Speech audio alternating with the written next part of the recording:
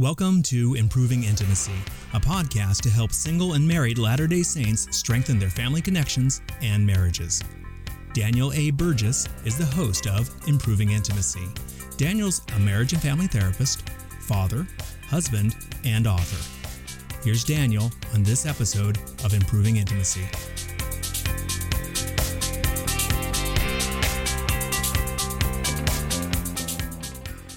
Welcome to another episode of Improving Intimacy. Today, I'm excited to have a special guest with us, Carrie Ferguson, who is the author of OCD Mormon. Ooh, did I get the title right? The OCD Mormon. And I'm curious, have you even been interested or wanting to change the title now with the whole name change, or have you felt like, no, I'm going to accept this? I'm curious about that title. What has been your thoughts? We published it, and then because that's what my blog was called before, and then then they had the whole like, don't call yourselves Mormons, and I don't know, we were just like, whatever. I guess that was like who I was known as. Is that at that point that it was just, I don't know. Well, in the yeah, it's good for my scrupulosity as well in a weird way. That's what I was wondering. Yeah, because I have to keep it that I'm bucking against what the church tells me to do. Says it. Yeah, this is your form of exposure therapy here. Exactly. I got to accept it. Change it. Yeah, it's out there. Well, I'm excited. I've been thinking about this a lot, and you and I were talking offline just a minute ago about why didn't I find you until now? In fact, when did you publish the book? It came out in September of 2017. Okay, so not too long ago. About 3-4 years ago now. Yeah.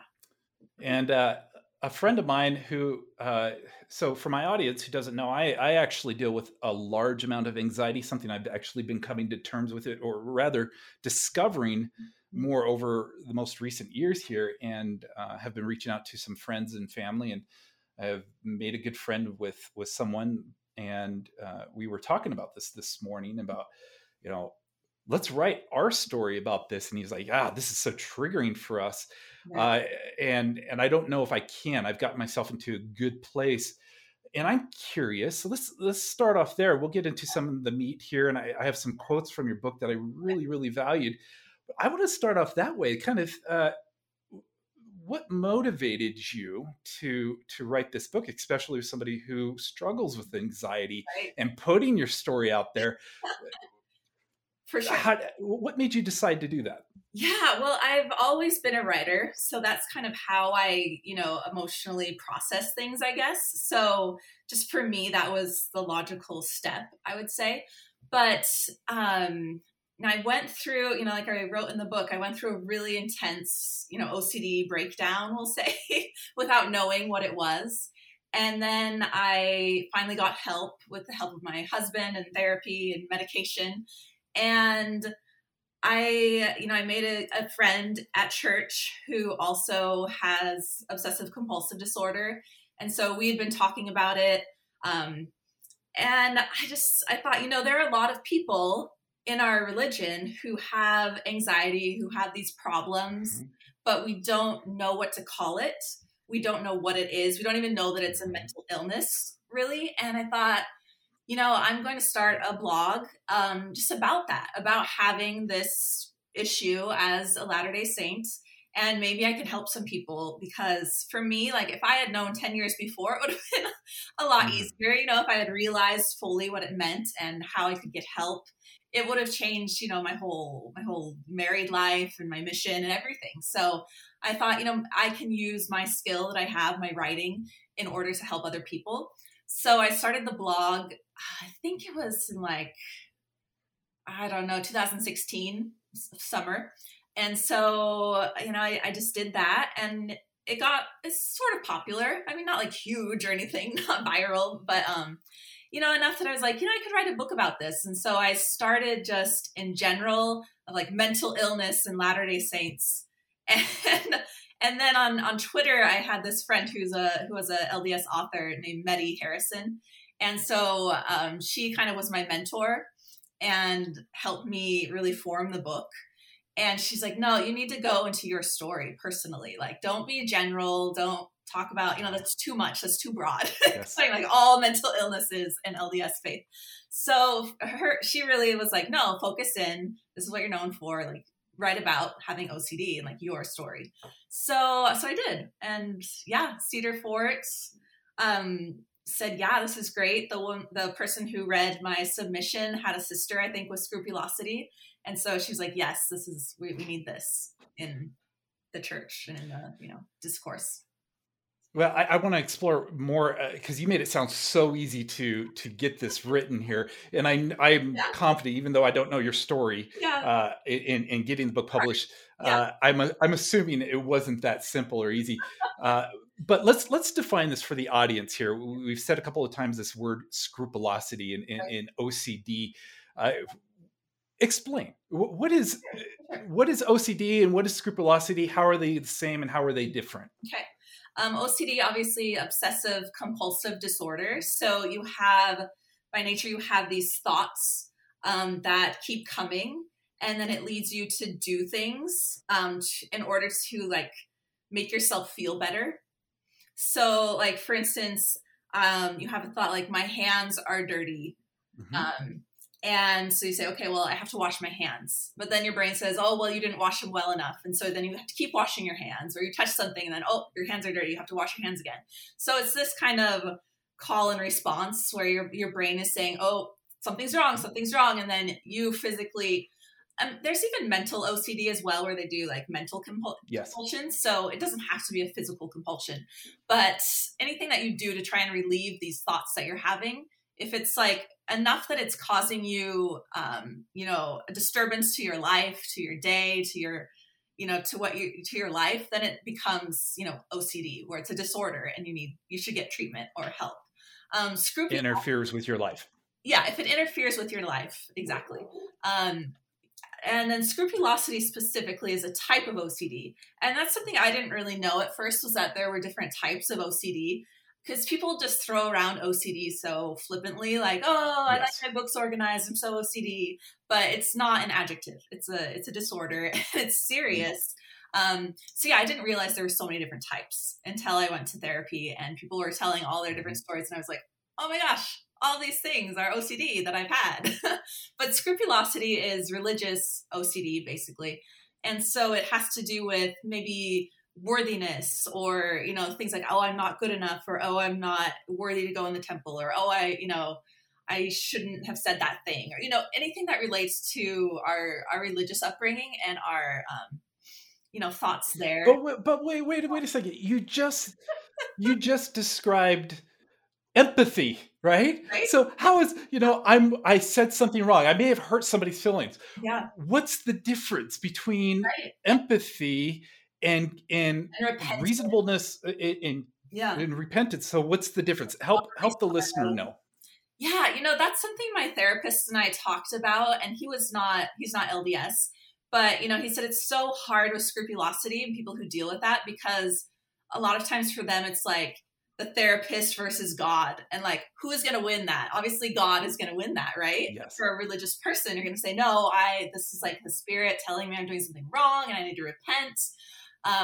So it can be really difficult to say, okay, where is this line that between like, this is a mental illness and it's telling me I'm doing everything wrong, and I actually am doing something wrong and I need to repent and change. So it's really difficult. For me, my OCD really started with scrupulosity, like back in college. And yeah, I just thought it was, having a come to Jesus moment, and I'm realizing all these horrible things I'm doing wrong. And so I beat myself up, and so many issues. Like I couldn't be alone really, because I was worried, and my brain would just keep going. And I would say, oh, I have to fast like on this random Thursday because I need help. And nothing was helping. I would take a nap, and I remember one time I had like sleep paralysis, which I'd never had before, where like you can't, like your body can't move. And it's like something like, this is not normal. And so I don't know, I think I realized that something wasn't normal, but I didn't actually get help until like 10 years later. I did go on medication then. Wow. But yeah, I didn't really understand what it was or the other things it could cause. So yeah, so it is really difficult. I think if you're, Mormons, we tend to know, or LDS, sorry, we tend to know like what is right and wrong, right? And if you're really pushing yourself past like the normal right and wrong, if you're like worried about every single thing, and it's so bad to the point where you feel like you can't be alone, or that's all you think about, or you're so worried and that God hates you, or whatever, these are kind of warning signs that you probably have Big time. a problem and you should get help, because you do not feel like that. God does not want you to feel like you're a terrible person all the time. That's not what Heavenly Father wants for us. So if you are feeling like that, that's an excellent, fine. Yeah. Yeah, that's an excellent point. And I think you're right. This is one of the most difficult things, mental health issues, to identify within our faith, because it's one of the few mental health struggles that we actually praise. So, for example, we reinforce scrupulosity a lot in the church, and we idolize people who have it. We don't even know that they have it, or they may not even recognize they have it. Usually it's in the context of, I study the scriptures for 2 hours a day. I pray for 30 minutes twice a day. It's not healthy, really. No, it's not healthy, but yet it's the focus. When we see people like that, we admire them. We often say, wow, I wish I had that. Let me clarify. These are non-scholars, non-BYU professors, non-religious teachers. Yeah. I mean, it's one thing to have sorry. Yeah, exactly. And I mean, after realizing this, I like read through the Book of Mormon and I'm like, oh man, like Jacob, I worry about Jacob. I feel like he probably had, I mean, he even says that he has like my great anxiety of faith and great anxiety in my soul, I'm like, you feel bad for him, because they probably were dealing with these things. Even Enos, right? Like praying all day and all night. Like, I don't know, like maybe. I've even thought, I love that you bring that up, because I've even thought about Nephi's prayer, or his poem. It's, "Oh wretched man that I am," and I'm like, holy cow, this. It's been around the whole time. We just didn't have the words to describe it. Even my therapist said, I think Martin Luther, they think had OCD. Who began basically the whole Protestant Reformation, which makes sense. He was like very worried about everything. And so I don't know, it's good and bad. It is. Yeah. It's a fine line, because I clearly there's nothing wrong with people who want to study the scriptures for 2 or 3 hours a day. And that's not, I'm not exaggerating. Yeah. But like going back to your earlier definition, it's when it interferes with your life. One of the measurements I use is, if you place those concepts of perfection above your loved ones, and above your relationship with God, and you base your relationship with God off of those measurements, you may have scrupulosity. Yes. No, I totally agree. And that's the point it gets to. And, like I said, for me, I wish I realized that it was scrupulosity. And so I didn't have to the OCD didn't branch out into other areas of my life, because it did, because the OCD, if you get used to it in one way, it will try and get you in another way eventually. So yes. Yeah. I don't know. It's a personally tricky thing. Yeah. I don't know if I would define myself having elements of scrupulosity, but as somebody who does battle with anxiety and ADHD, my personality type is very different from what those we tend to admire in the church. Somebody who, going back to that example of routine scripture study, sitting down, I used to force myself and judge my worthiness based off of my ability to perform like somebody else, let's use the word neurotypical person.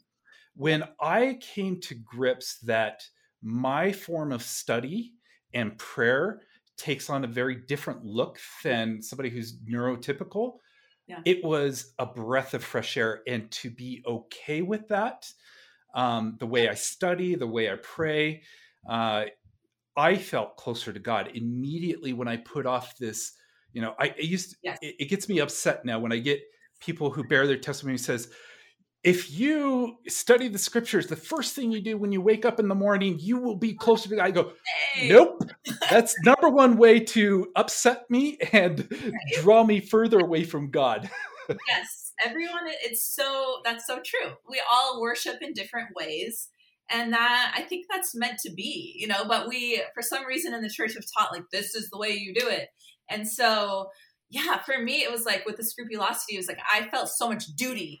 Like my relationship with the church was really just like, I have to do these things because this is what I've committed to do.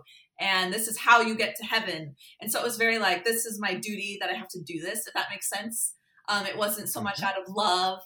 I have testimony, but it wasn't like, I'm doing this because I love the Savior, or so necessarily, the first and foremost was like, okay, this is what I have to do because this is what God expects me to do. And this is what I've covenanted with him to do.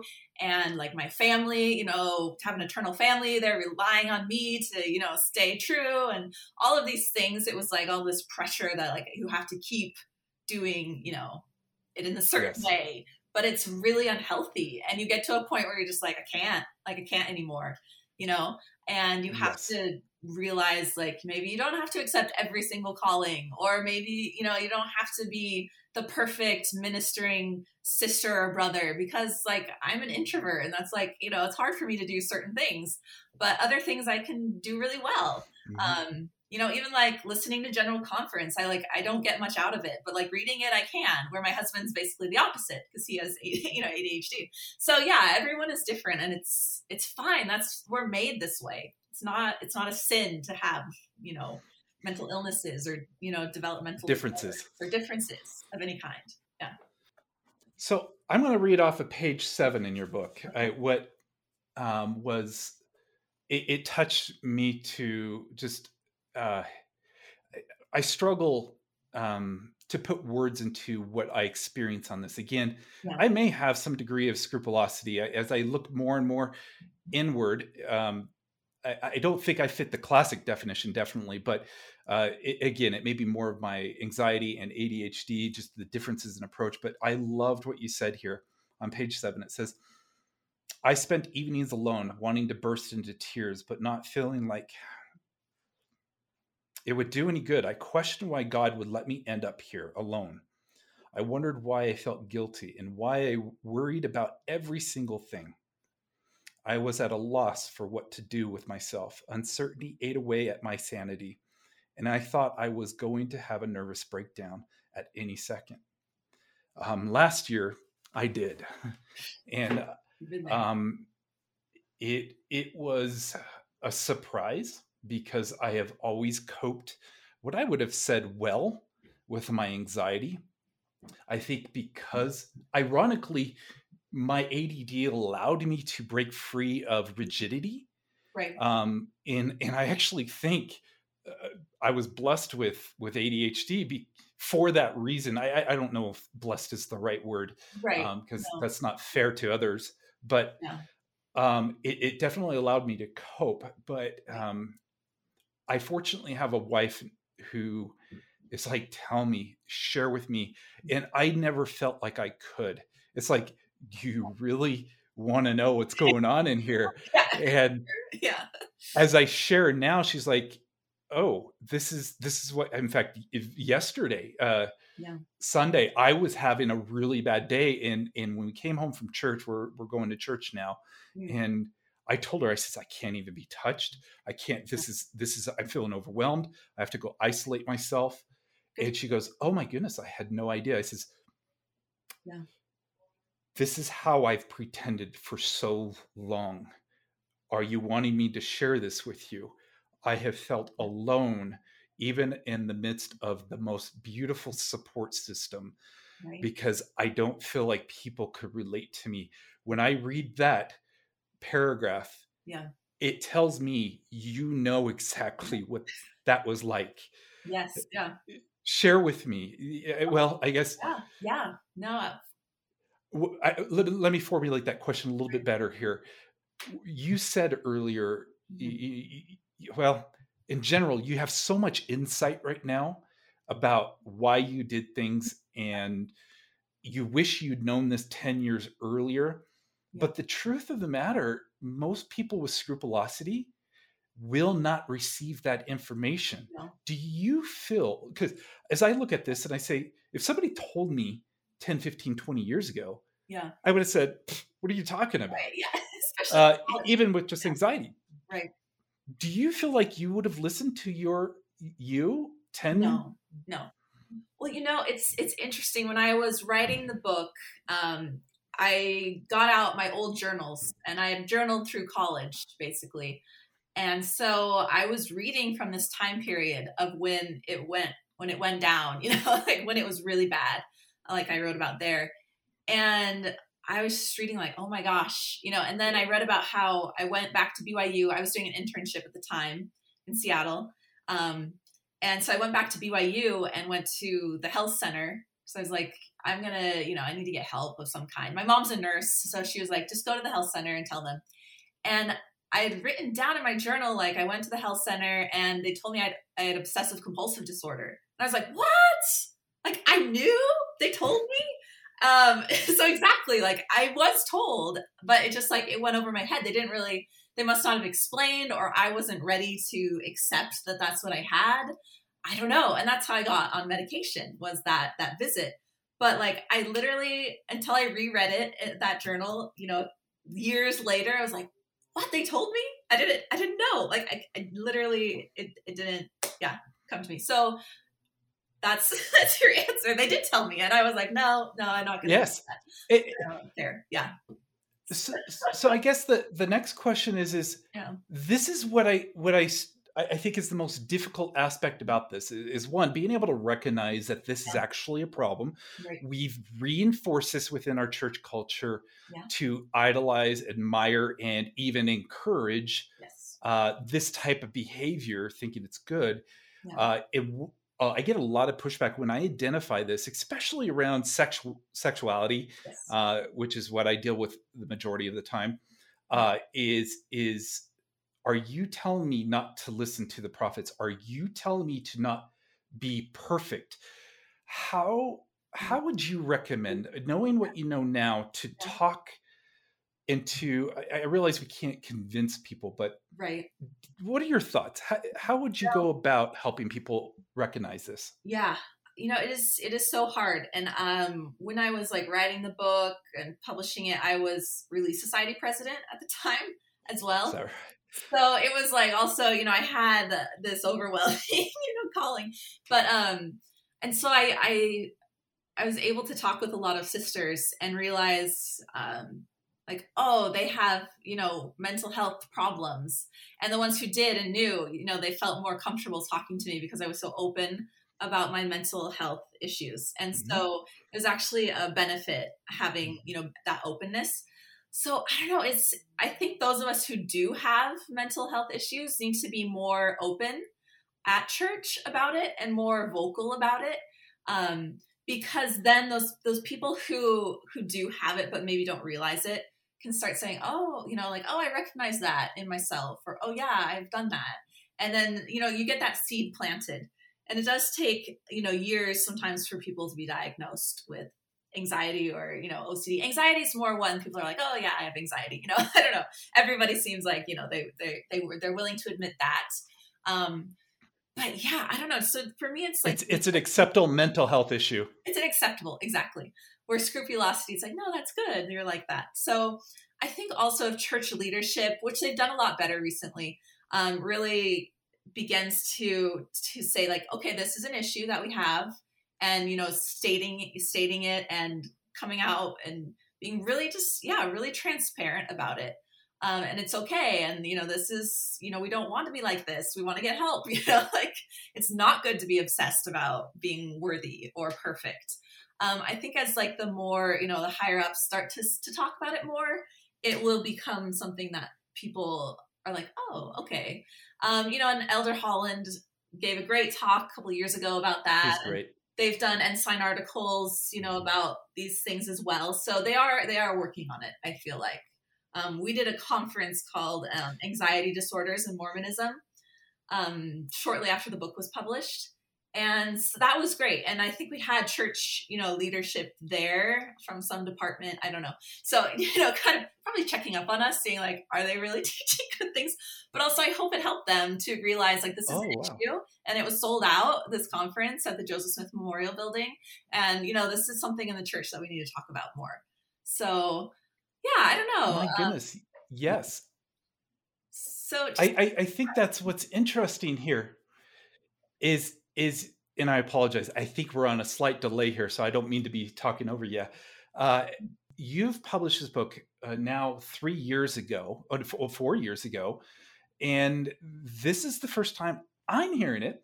And I'm a mental health professional.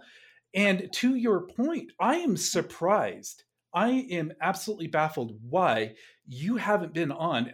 And this is not a criticism to my colleagues, but I am surprised that you haven't been on every mental health podcast in the LDS community, being that this is such an important topic, and it is related to anxiety, depression.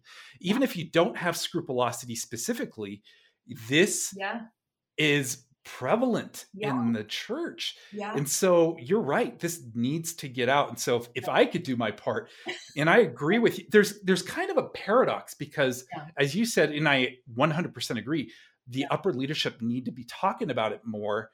But that's also kind of fueling the problem. We're waiting for our leaders of authority to say, this is what you need to do.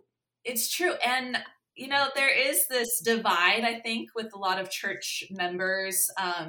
Like I did a book signing at a church bookstore in Washington after the book came out. And I was sitting there and I had the books and I heard someone walking by like, oh, OCD Mormon, oh, that's, that doesn't matter. OCD doesn't matter. Yeah. I was like, I'm right here.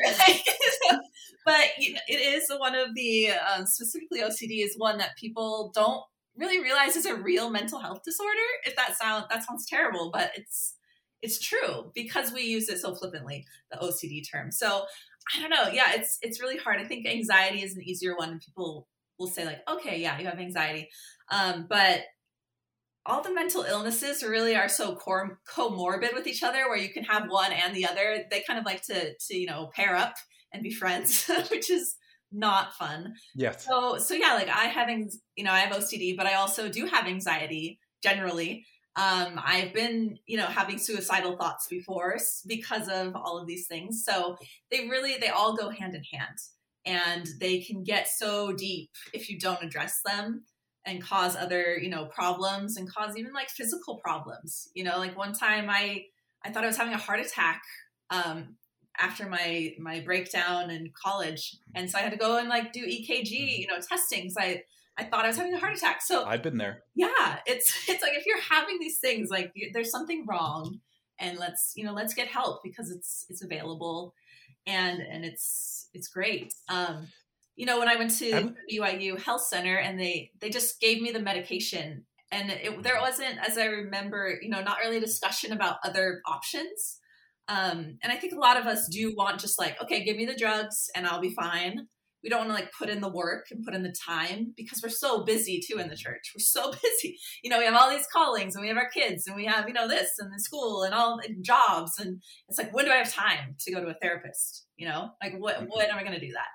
But it's so... We need an immediate solution. Yeah, we want the immediate solution. And, the medication is great. It helps kind of take it down a notch, at least for me. And I don't know for you if you're on, anything. But like being in therapy just helps you understand like why and, what it really is and how you can behaviorally take care of it and get better. And when it comes up in other areas, you recognize it more than just like taking a medication. It really, therapy is so important and it's so hard to get for some people. It's hard to find the right therapist. It's hard to get an appointment with a therapist. And these are things that are also obstacles and that are huge. Yeah. And you address this in the book very well.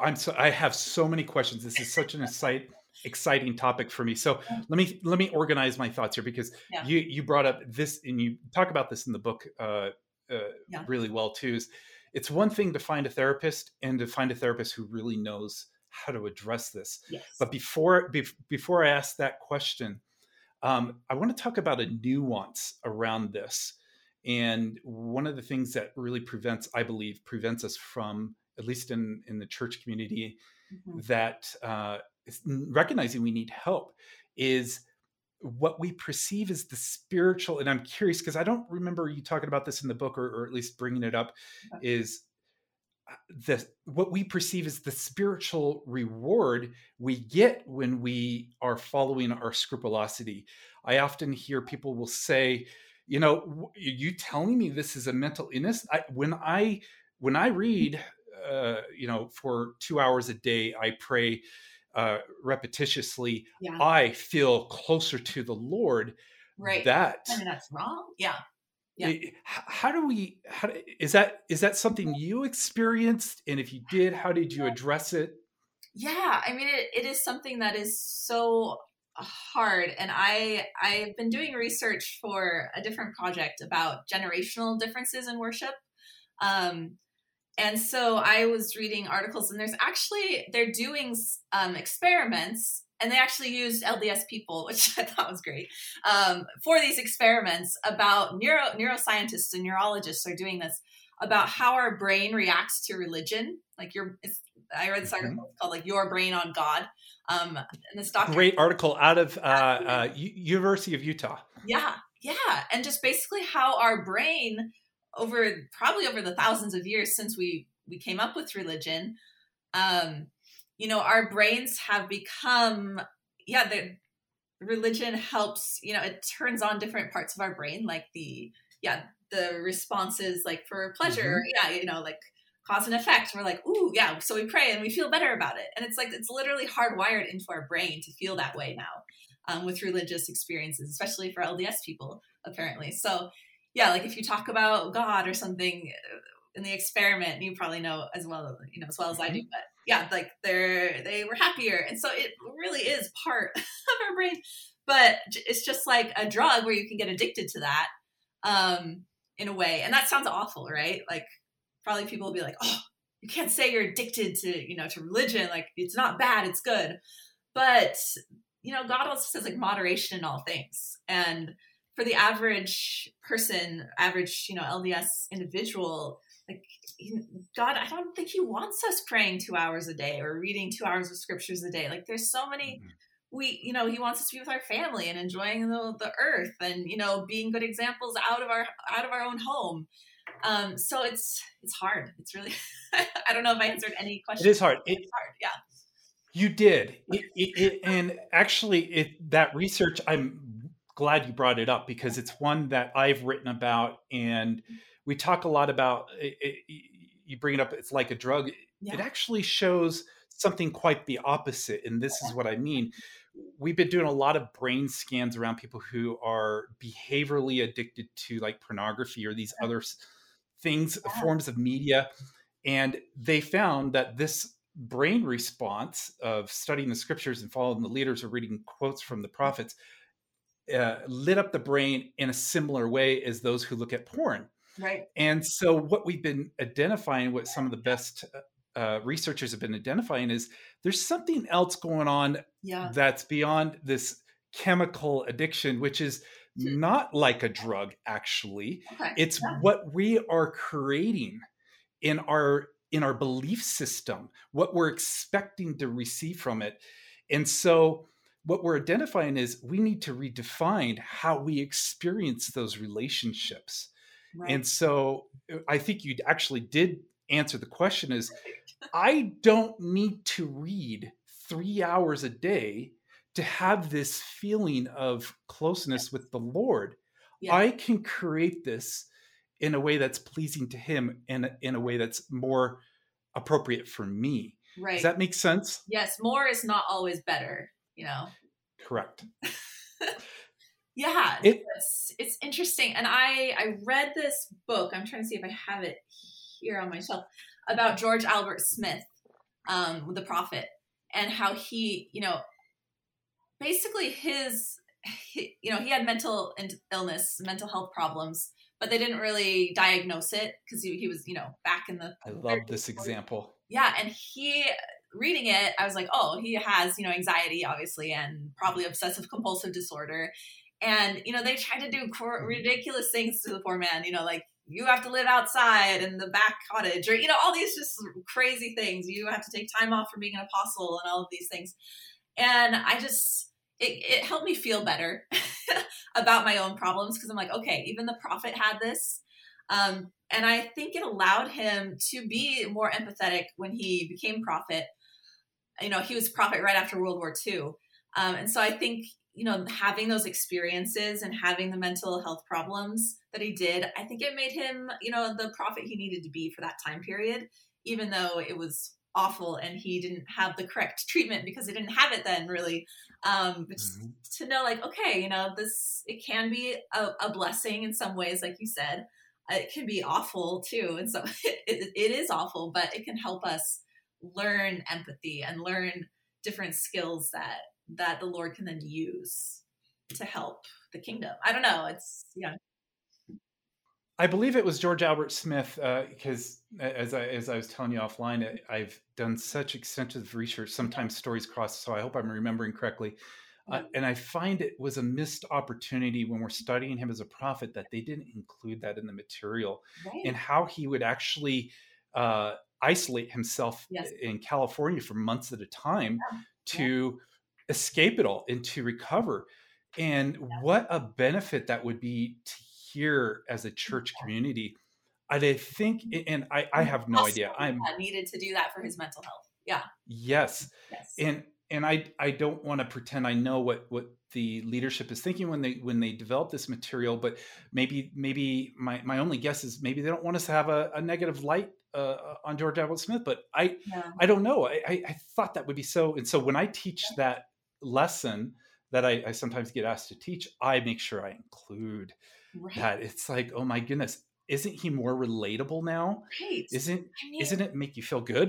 Yeah. I mean, I even think about, Christ when he had to go, and he would like go up into the mountains and pray by himself. I'm like, yeah, like I relate to that, like needing to get away from all of the people and all the things going on around you and just have the solitude. And I'm like, I can relate to that. Or just, like being asleep in the boat and like, go take care of yourselves, like solve the problem on your own. Absolutely. I think it does. It humanizes everyone, these leaders.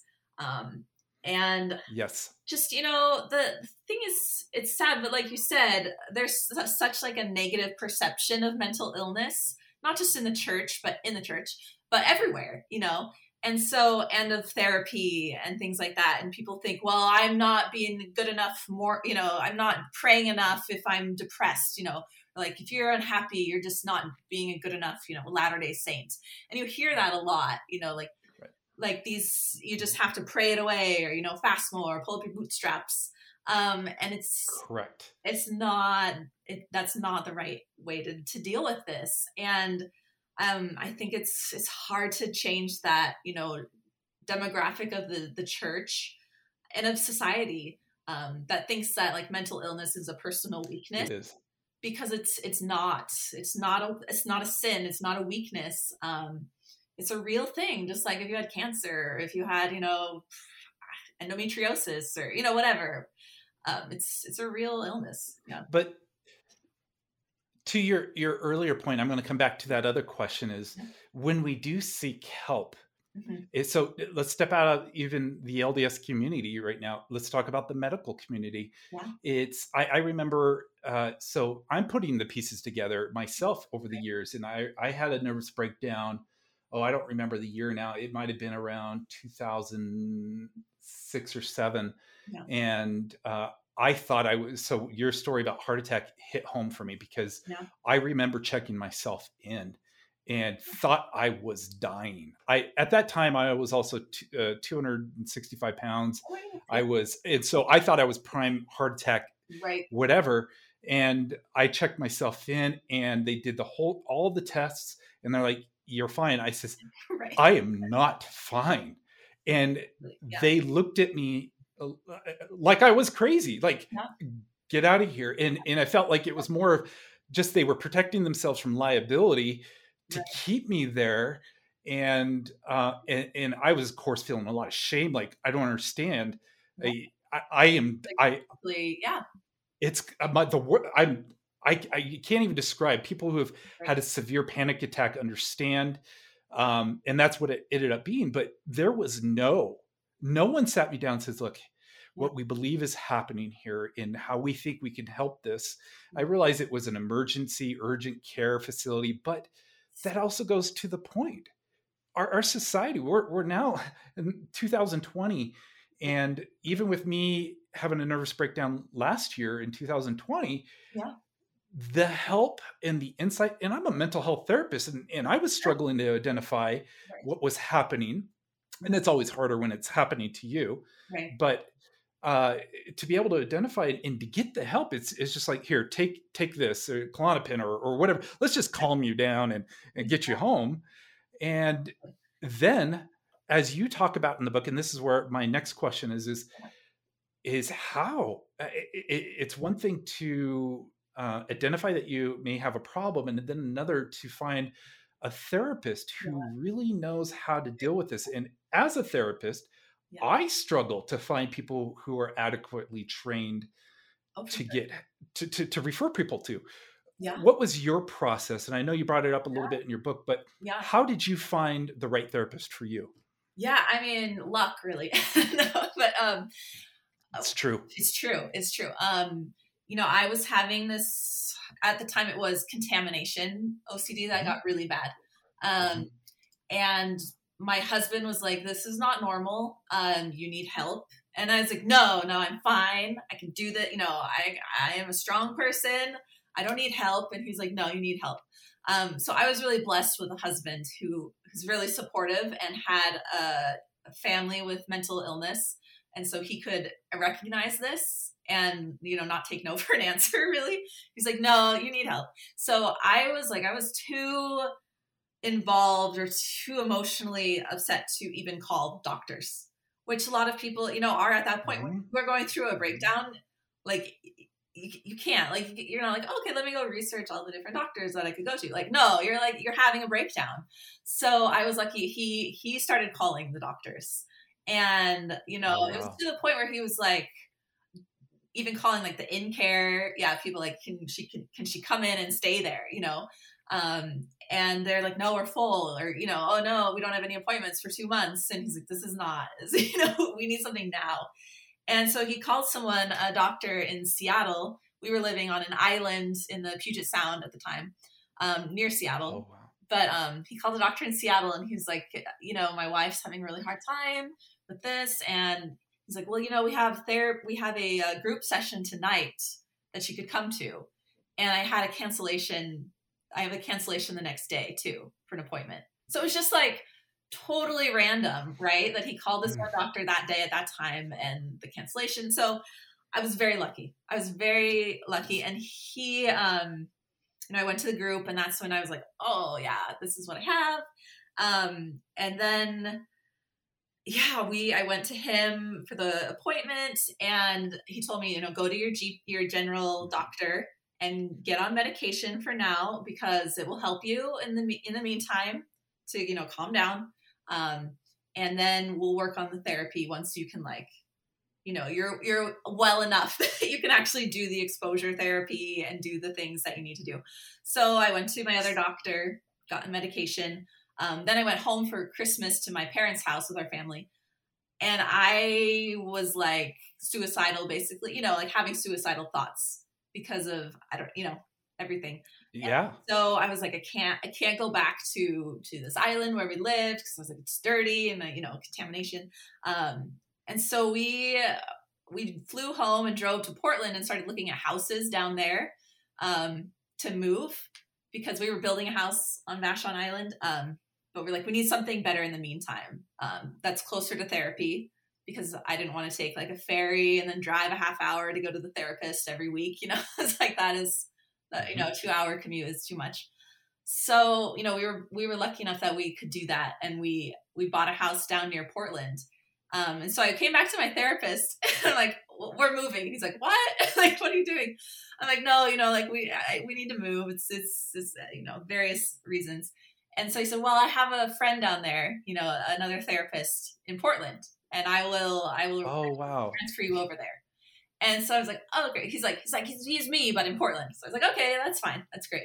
So I moved down there and I met with him, and he was great. You know, he was like, we hit it off even better than I did with the one in Seattle. And I don't know, I met with him every week at first and was able to make progress on the things that were really bad. You know, I started with the contamination, which was really the one that was awful for me. And then once that was kind of under control, then he said, okay, now what else is the OCD touching? And then we were able to go to, you know, the scrupulosity or the hit and run OCD or whatever. You know, there's all these different subtypes, but Wow. It was just luck.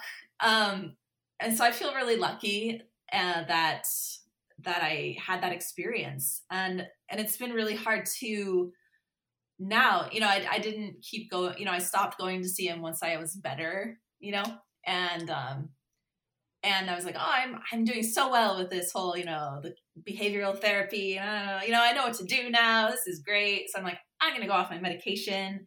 You know, I don't need to see my therapist very much. I know what I'm doing now. And I had a total breakdown, like while I was writing the book, like total, Wow.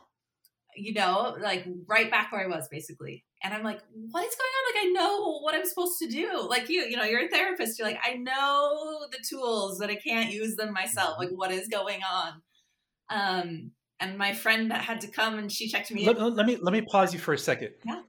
Let me pause you for a second, because I think this is important to emphasize to those people who don't experience this when they're trying to be loving and supportive. That there's, you know, one of the things I discovered really quick. I understand all the concepts, techniques, and tools with grounding, with mindfulness, but when your brain gets into a place of ruminating, no amount of grounding, mindfulness, breathing techniques help. And I want to say that with a caveat. I'm not saying that it's not going to be helpful. Don't do it.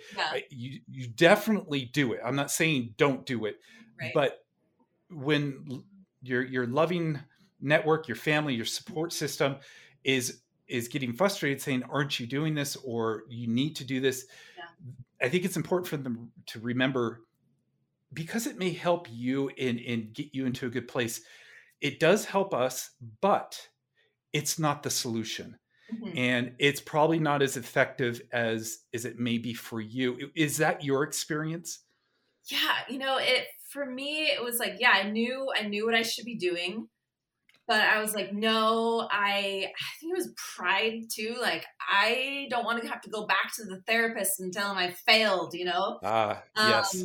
I know what I should be doing, but I can't do it. My brain is just like, nope, you know, this is. So you couldn't even get there. Your brain wouldn't let you even do it. Yeah. And so I had the friend who had OCD and that I mentioned earlier. And she was like, I'm taking you to the hospital because, you know, like I would tell her things like, she intervened about like going on a walk. I'm like, I could just walk out into traffic right now, you know, like wouldn't matter. She's like, I'm taking you to the hospital because that is not normal thoughts to have.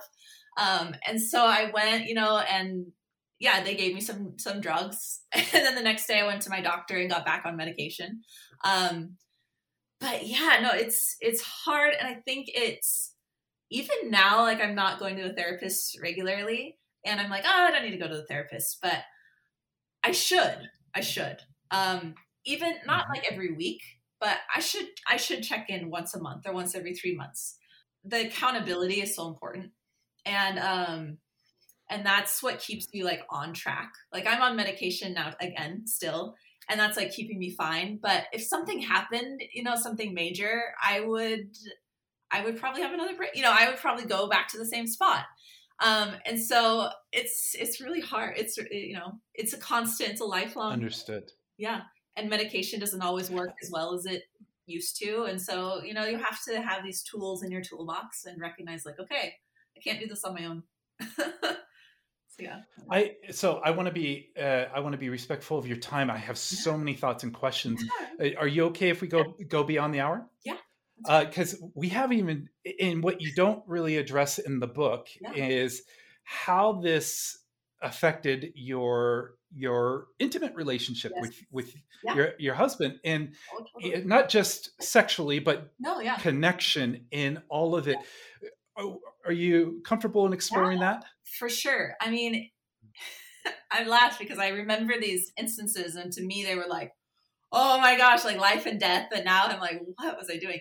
But when I had the contamination OCD, he would like take the laundry downstairs or something, let's say. And I would say, you have to go wash your hands. He's like, why? I'm like, because you touched the dirty laundry. And he's like, I'm not going to do that. I'm like, then you're not going to sleep in the bed tonight. And he's like, what? I'm like, no, you have to sleep on the couch unless you wash your hands. And he was just like, what are you talking about? So things like that. Like, or even just touching, like he would go by and, pat me on the bum or something. And I'd be like, what are you doing? Don't touch me. Like, don't touch me there. Like, he's like, what? Like, what's the problem? Like, just, so these just like little things that are just, natural, husband and wife things. I'm like, whoa, thinking like, this is wrong. You're dirty. This is awful. And yeah, even sex, I was like, whoa, this is dirty. Like we can't, like it was very like, we have to have it on a certain sheet or, have sex in a certain time or what, like I take off my garments or my underwear. I have to like fold them and put them in a spot or put them on like a Kleenex because they're dirty. And it really ruins the moment, to be like, oh my gosh, what are you doing? Like, or if you touch anything, you have to go wash your hands. And so, yeah, it really does affect your intimacy and your relationship with your spouse, because in your mind, you're like, this is totally logical. And this is what I have to do to maintain my sanity. And to them, they're like, what is going on? Like, this is not okay. So yeah, it's really hard on spouses and children too. I was like, I'm not going to color with my kids because they touched the markers and maybe they didn't wash their hands after they went to the bathroom. So I'm not going to color with them, or I'm not going to like sit on the floor with them because the floor is dirty, or, just all of these things would factor into it. And it changed my whole relationship with my whole family. Yeah. So because my group is focused on intimacy, specifically, what do you do now? Do you feel like sex is now pleasurable for you? Or I guess I made an assumption. It sounds like sex was not a pleasurable experience before. No, it's kind of like do you feel like it is now? It's not totally better. Like I've tried to be better about it, but there's still, it like becomes a habit when you do these things often enough. And so like, even without thinking about it, I'm like, okay, like we're going to move over to your side of the bed if we're going to have sex, because I don't want to get my side dirty. Like still, Yeah. So, and I'm glad you can laugh about it. I try not to be obvious about it, but I'll scoot over or whatever. Or I'll be like, I'll look like where he puts the underwear, when like, okay, is it in a good spot? Okay, we're good. Because, luckily we've talked about it. We were interviewed for Vice on this topic, OCD and intimacy. So you can look that up. But we'll include the link. And it was really good, actually. He was in the conversation, obviously. And it was like couples therapy, just talking it out. And him saying, okay, this bothers me when you do this. And I was like, really? So I think couples need to be able to open up to each other about that, about sex, and like what are problems or, issues that each person has, because it's really healthy, actually. And I think we don't talk about it at church because we're like, that is a private thing, and we, I'm Mormon and I can't do this. And like we can't talk about it, or we can't, use sex toys or whatever, whatever people think. Because we don't talk about it, we have all these like assumptions of what we can and can't do, I think, or should and shouldn't do. But really, is that even like, a thing? I don't know. Like using sex toys. Like I was like, no, we don't do this. He's like, no, like it's fine. But so like these things that we've had to work on and still work on, but talking about it and being open about it with some random stranger actually really helped us to come to terms and to be like, okay, we need to be better at this, or I need to be better at it, and not let the OCD take over that. and be okay with having pleasure. Again. Yeah. With, it's okay Yes. to feel good about this, which for some reason I never did. Well, you bring it up again. Yeah. Yeah. It's interesting because it's, again, the taboo and the somehow someone predefined we're not supposed to talk about certain things. Like my wife was just telling me, she was at book club and they brought up Emily Nagoski, one of Emily Nagoski's books, which is great, about female pleasure. Yeah. And one of the people says, let's do that for our book club. And she was excited. She says, it's changed my relationship for the better. Yeah. And the response, and again, I'm not criticizing anybody there. I wasn't there, but the automatic response was like, no, gross. We don't talk about that thing. And it's like, oh, we're feeding the problem. Yeah. We're feeding the problem, and we're not allowing ourselves to identify, well, I know I could have pleasure, but I'm not allowed to talk about it. And if we don't talk about it, how do we learn about it? Yeah. I mean, it's how do we learn? How do we even know, what it is? No, exactly. Even like with sex toys, it's like, yes, absolutely. So has that been a helpful thing for you? Has incorporating tools, I like to call them sex tools. Toys makes it sound, which there's nothing wrong with saying toys, but from a therapeutic mind, it's like, it's a tool. It's to help you. No, and it has. And just my husband wasn't always active at church. And so I was not his first sexual partner, we'll say. And I was like very worried about that at first. It was like, I don't know anything about this. And I could be very bad and he would know, because I'm not the only person he's been with. But so then I was also like, oh, well, is this just because, you weren't always active in church, so that's why it's okay to do these, or you think it's okay to do these things? But no, it's fine. And yeah, the tools have been very helpful. And, but it has taken me a while to be like, okay with it, or to be okay with like, doing it myself. Yes. Not just when he's there, things like that, like having pleasure, like, has that been helpful for you, allowing you to be in your own space and does that help manage your anxiety so that you don't feel like you're having to perform for anybody, just yourself? Yeah. And I always used to be like, okay, well, when he's done, then it's like, we're done. But now I'm like, no, now it's my turn. And so we'll use the tool, we'll use the tool, and it's, toys fine. Yeah. It really has helped. Like, it's not just for him that this needs, this is for pleasure. Like, I should also enjoy this, and it can be really stress reducing as well for me, and not just like a stressful occasion. Like, okay, I have to like, be good for him. And then he gets his pleasure, and then like, we're done. Like, no, it's not just a one way thing. We're not the tool, the women. Like, we also deserve to have pleasure. Yes. And that's something that took so long for me to realize, and also to even like allow myself to get to that point of orgasm.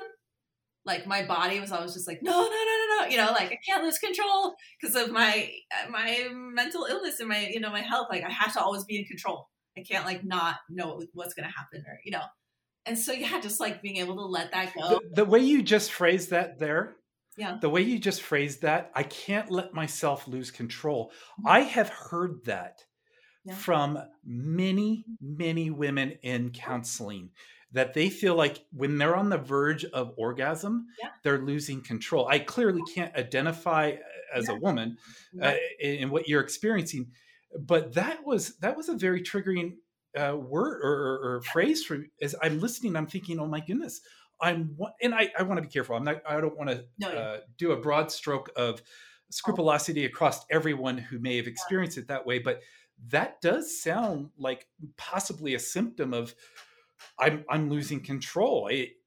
What's going to happen here? What do you think? I think it is. I think you're right. And I think, I don't know. Yeah. I was just like, I can't, it's very real. Like, even every time, really, I'm like, okay, you have to like make a decision. Like, it's okay. It's okay to lose, to not be in control. Experience it. Yeah.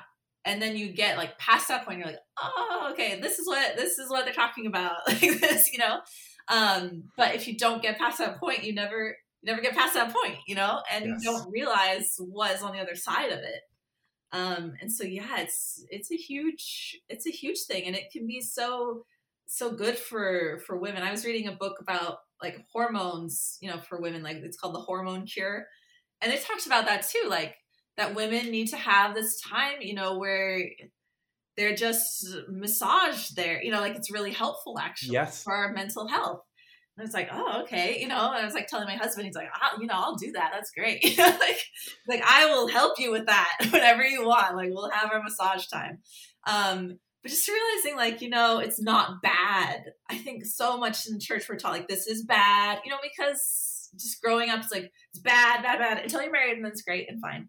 But we're not going to talk about it or what you do or what it's supposed to feel like at all. Ever. Exactly.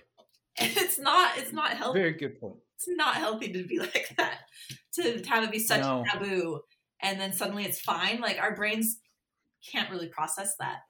It takes. That's yeah. one of the hardest things for me to communicate with people who I wouldn't diagnose as having scrupulosity. Yeah. Is just a general cultural belief is once you get married, everything's okay. And no, it's not. The exception is not the rule. And I'm not going to throw a percentage out there. I have no idea, but I have yet to see that be the case where yes, marriage is now, you get to, you understand your body and you're experiencing the full benefits of it.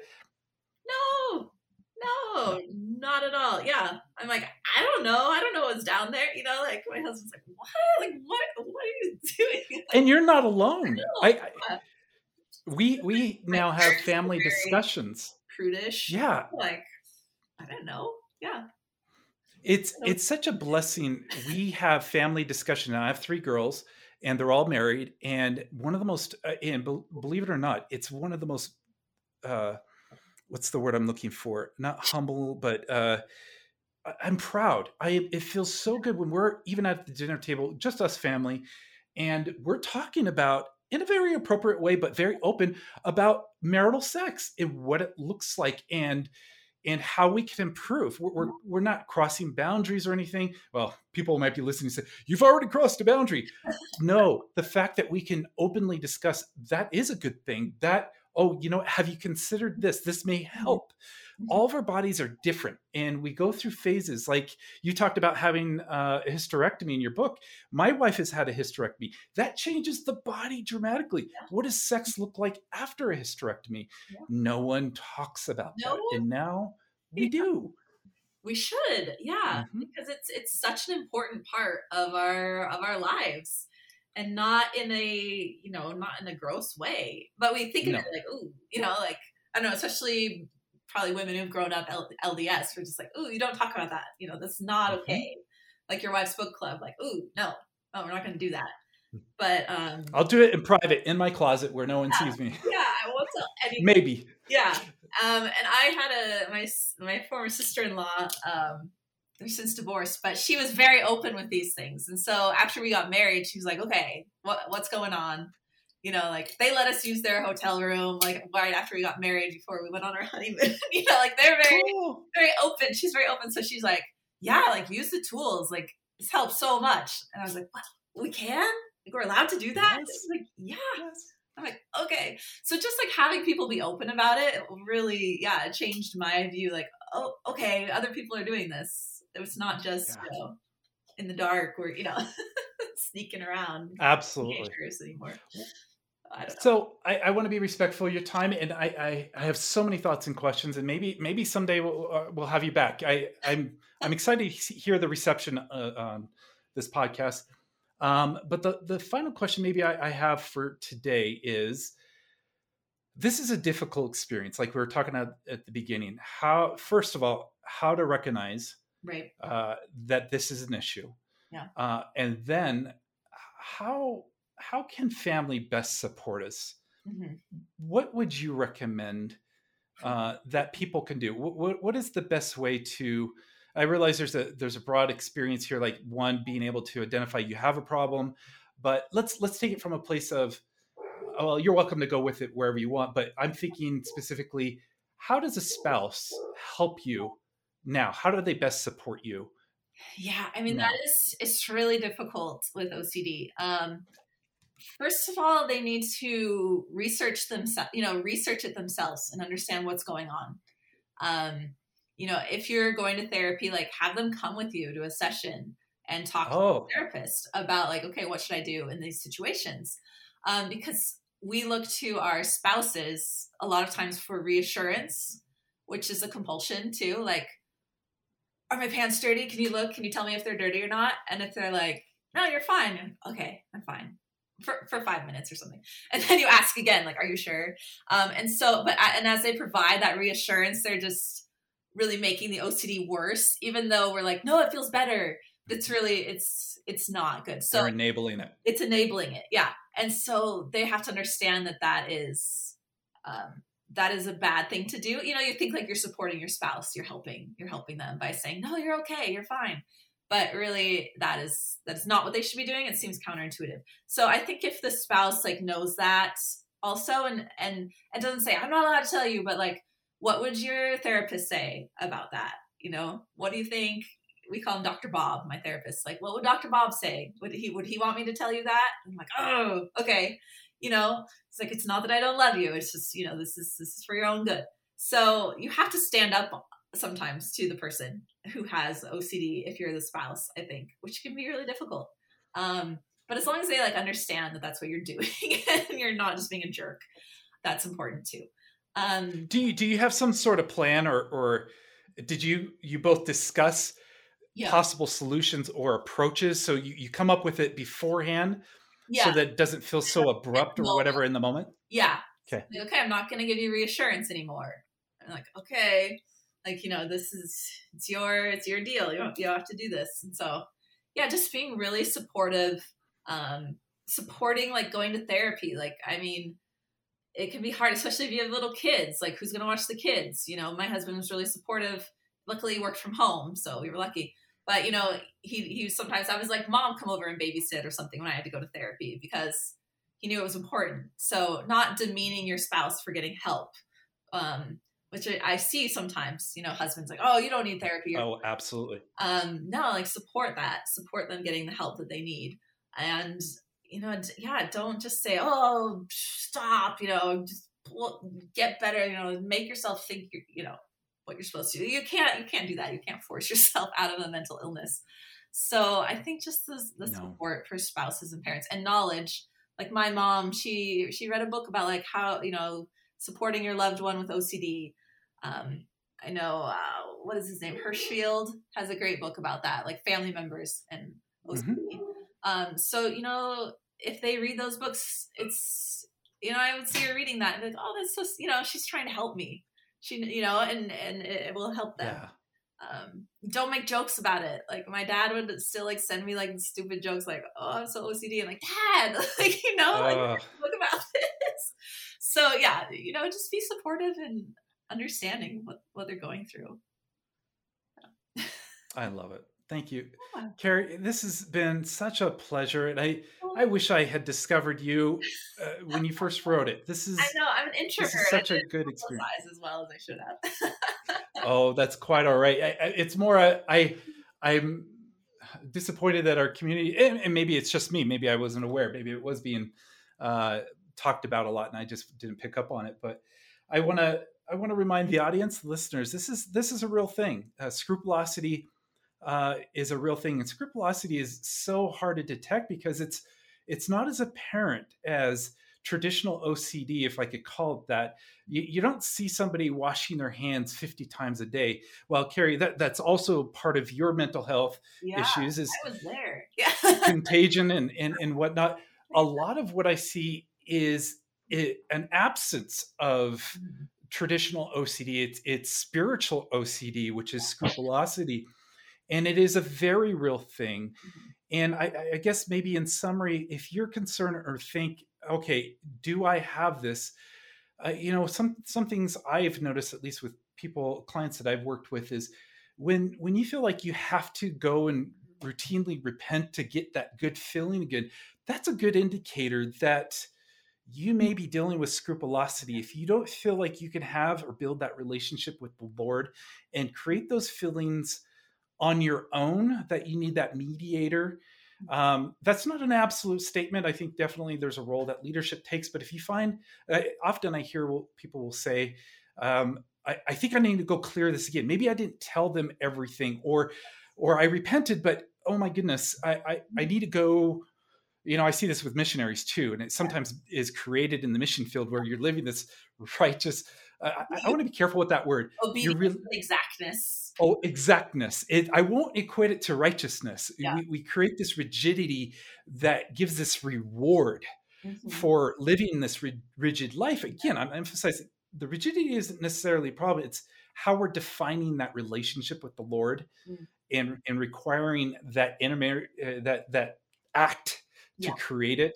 I wish there was a better definition of it, but it is prevalent. And if you're concerned about it, pick up Carrie's book and study and research those topics. Her book is excellent. But even you mentioned in the book, a lot of where your help came from is you personally doing the research and finding the right therapist eventually was helpful. There is hope, there is help, and reach out, ask questions. Thank you so much, Carrie. Very welcome. Thanks for talking to me.